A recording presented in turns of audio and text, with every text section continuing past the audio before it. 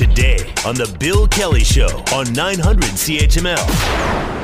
I want to continue and follow up on the discussion we had with Chief Eric Girt just a little while ago about this community review report commissioned by police with some incongruous statistics on this. And as we talked about just a little while ago, I guess the gist of it here is that more than 2/3 of sexual assault cases that Hamilton police said were unfounded really weren't. That's according to this new report. And it goes into a great deal about this, about exactly how these numbers are reached and the impact that this is having. I want to bring Lenore Lukasic-Foss, the director of SASHA, the Sexual Assault Center for Hamilton here, into the discussion and try to get some perspective on this. Lenore, thank you so much for being with us today. It's really appreciated. Oh, it's my pleasure, Bill. Thanks for having me on. This has been an ongoing concern since that Globe and Mail story came out. I guess it was a couple of years ago right now, about the methodology for reporting and maybe even the methodology that's used once somebody comes forward as a victim. Talk to us about your experience putting this thing together on this committee. Oh, yeah, absolutely. And I want to actually just correct one fact there, Bill, that the issue of unfounded is something that sexual assault centers have been concerned long before the story broke in the Globe and Mail. What the Globe and Mail story did is sort of give it national recognition and kind of hopefully get things moving. But for years, we've been very, very concerned about the number of survivors who do come forward who don't end up having charges laid in their situations, which is essentially what this unfounded concern is. And so I was really, really very honored to be a part of this sort of community review team that sat down and took a random sample of these unfounded cases and reviewed them, very thoroughly reviewed them, to sort of figure out what went wrong, was this coded correctly, were there any trends or patterns in what we were seeing, and then created this report. Well, and that's the thing I think that jumps out, and I know that they're going to, as we mentioned earlier, we're going to discuss this at the Police Services Board meeting on Thursday, but you had your results here, and then the police review, which was done, has almost, it's a mirror image of this, just total opposite. How do you rationalize that? Yeah, so I think there's a few things that I can say about that. So the first thing is that the police internal review, that they reviewed, I think, something like 700 cases, and they did a very sort of a one kind of a level of review, which was only just using paper, like the well, not paper on computer, but like the written reports, those kinds of things. And we went much deeper. We did a random sample of 63 files. I say files, but they were people, and that's really important to remember about situations that were brought forward to the police. And we looked at every scrap of paper related that we could find, and then video. So we were watching evidence, like the witness statements, accused statements, if they had them on tape. And so we did a very thorough review, and it did also include, so it included community people, but it also included police and Crown. And so ours was a little bit different, and we had a lot more ability to go deeper, and that's where we did find more. And I think that's part of the reason that we have different perspectives than the internal review that was just police, but also because when you bring in the community, we have a different set of eyes and a different lens that we're looking at these things, and a greater awareness of dealing with victims of sexual assault, because, you know, that's all we do in my case in Sexual Assault Center. Well, and there's a couple of things that are talked about here in the report that I think we need to put on the table here. And I talked to the chief about this just the last hour, Lenore, and one of the things that I think concerned an awful lot of people, and you and I have had this discussion in the past before, is when somebody does come forward, is when a victim comes forward like this and engages police, oftentimes they feel as if they're being interrogated, as if they're the perpetrator, not the victim. And that goes to attitude, I guess, and style to a certain extent. But I guess what we asked the chief, and he, I think, quite understood, is put yourself in the position of that person sitting in that chair. And how they feel having come forward and having to do this and relive this all over again. And again, obviously that has, I think, a huge bearing on how these investigations turn out. Oh, absolutely. And that is something that we did see, not in all cases, but in way too many cases that we reviewed where the detectives was using interrogation techniques that were more appropriate for an accused, not someone who's coming forward, a victim. To report. And some of that, what we understand, is a little bit about how they are trained And so I think we also have questions for how Ontario Police College is training detectives around sexual assault.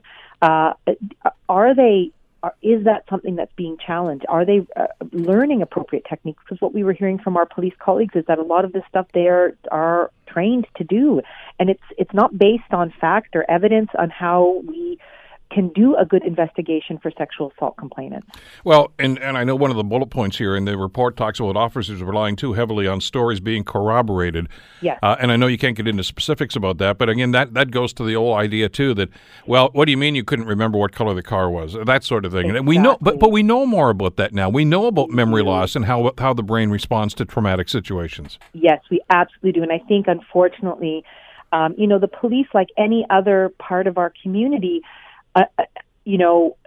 buys into some of these incorrect information or what we call rape myths about how victims react, how their memory how they will be able to recall those situations, what kind of things what the role of alcohol is in these situations. And so, but the difference is that the police, we have to have a higher standard. So there has to be more work on ensuring that they're not relying on incorrect information or old information about how our brains work, about how memory works, so that, if a victim is not able to recall particular details, for example, the color of a car, but that doesn't mean that what they're describing in terms of the sexual assault is not true.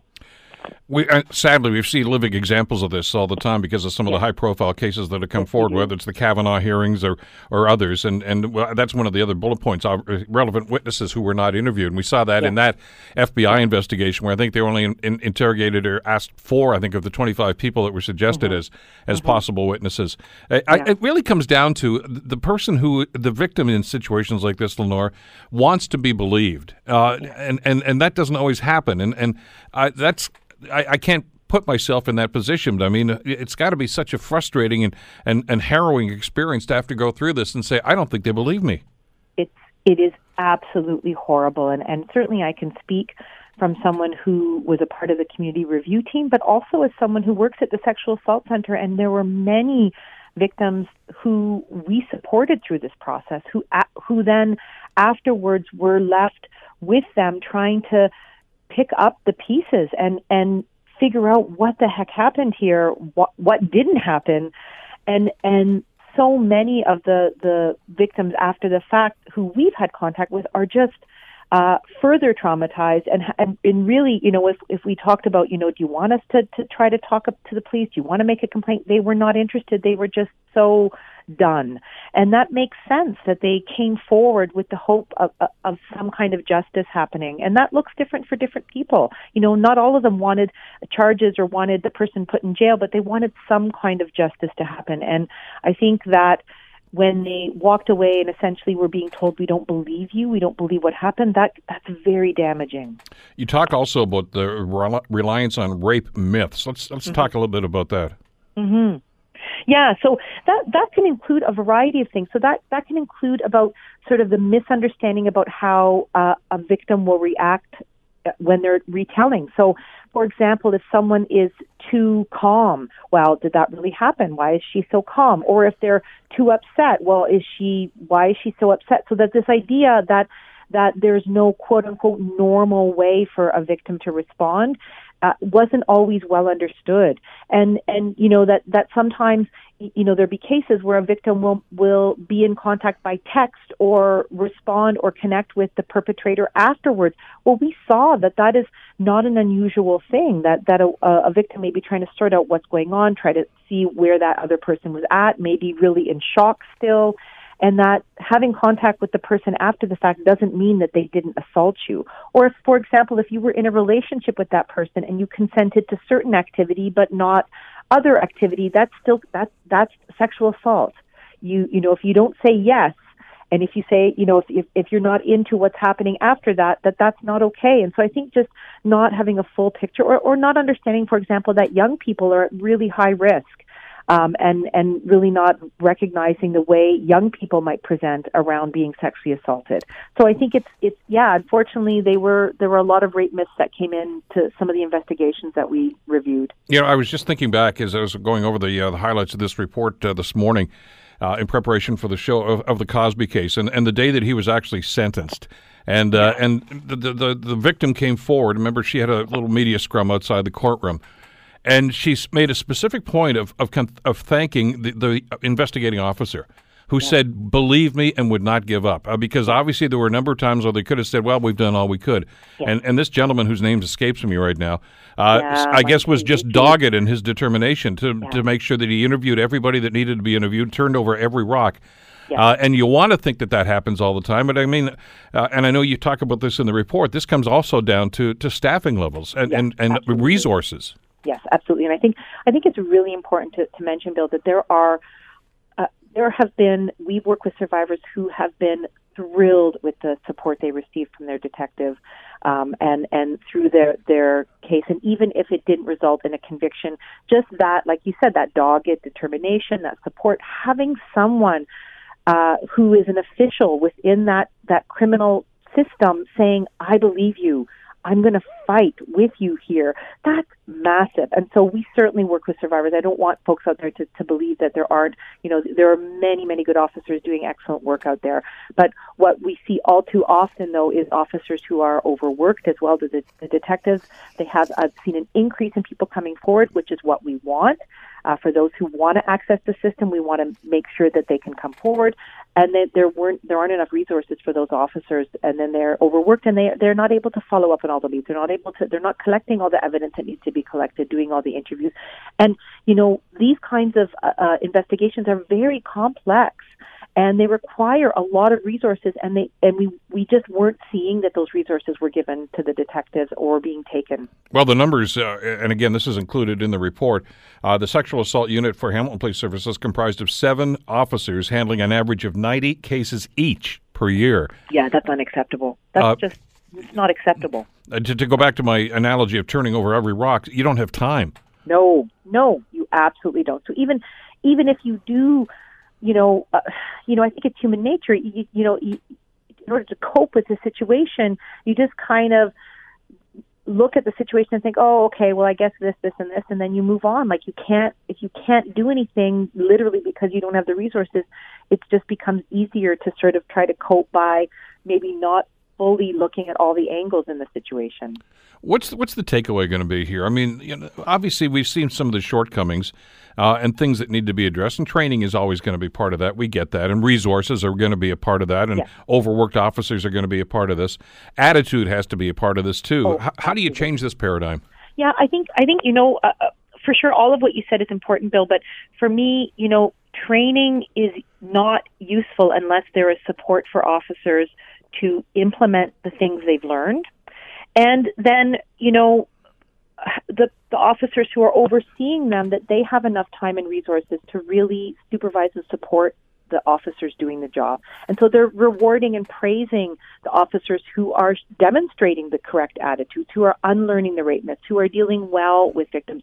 We should be ensuring that those excellent members of our Hamilton Police Services those are the ones who are getting the promotions. So that you're setting a culture that really centers around victims and that centers around understanding the way sexual violence survivors report and how they present to police, and that when there are officers who are not demonstrating that behavior, that they're being told very clearly, hey, this doesn't fly here. That's not what our culture is here. So I think training is key, but having those tools and supports and resources within that police community that says, hey, this is what we value, and we put our money where our mouth is with resources, and we also hire and promote people with these values. That's how we're going to see this ship turn. Well, even the composition of the community review team, I think, is a good first step, bringing everybody together, police services and community members such as yourself and the others that were on this panel. And obviously, your work is not done here, but this report is a great first step. But to have that ongoing dialogue, it has to be important. Yeah, no, it's amazing, and I do want to say another shout out that I'm in touch with many communities across Ontario who are doing reviews, and our local police service is something for us to be very proud about. That they were incredibly open and transparent, so we had full access to all the files, to the videos, and that did not happen in many communities across Ontario, and that we had open officers, like our detective that we were working with and our other police representative, were open and really wanting to learn and work together. And you can imagine how uncomfortable it is when, you're basically opening up your dirty cupboard and saying, hey, come take a look. And it can be very hard to have your work criticized and to point out where there's opportunities for learning. And they were very open. And so I think that spirit is really going to be what makes things better for survivors. I'm really hoping we can carry that forward and keep that pressure up, because victims in our community deserve so much more. The men and women out there who are survivors deserve excellent service, and they unfortunately are not always getting it. Lenore Lukaszuk-Foss from SASHA, the Sexual Assault Center. As always, thanks so much, Lenore. We appreciate your great work and your time today. Thank you again. Bye-bye. Bye-bye now. The Bill Kelly Show, weekdays from 9 to noon on 900 CHML.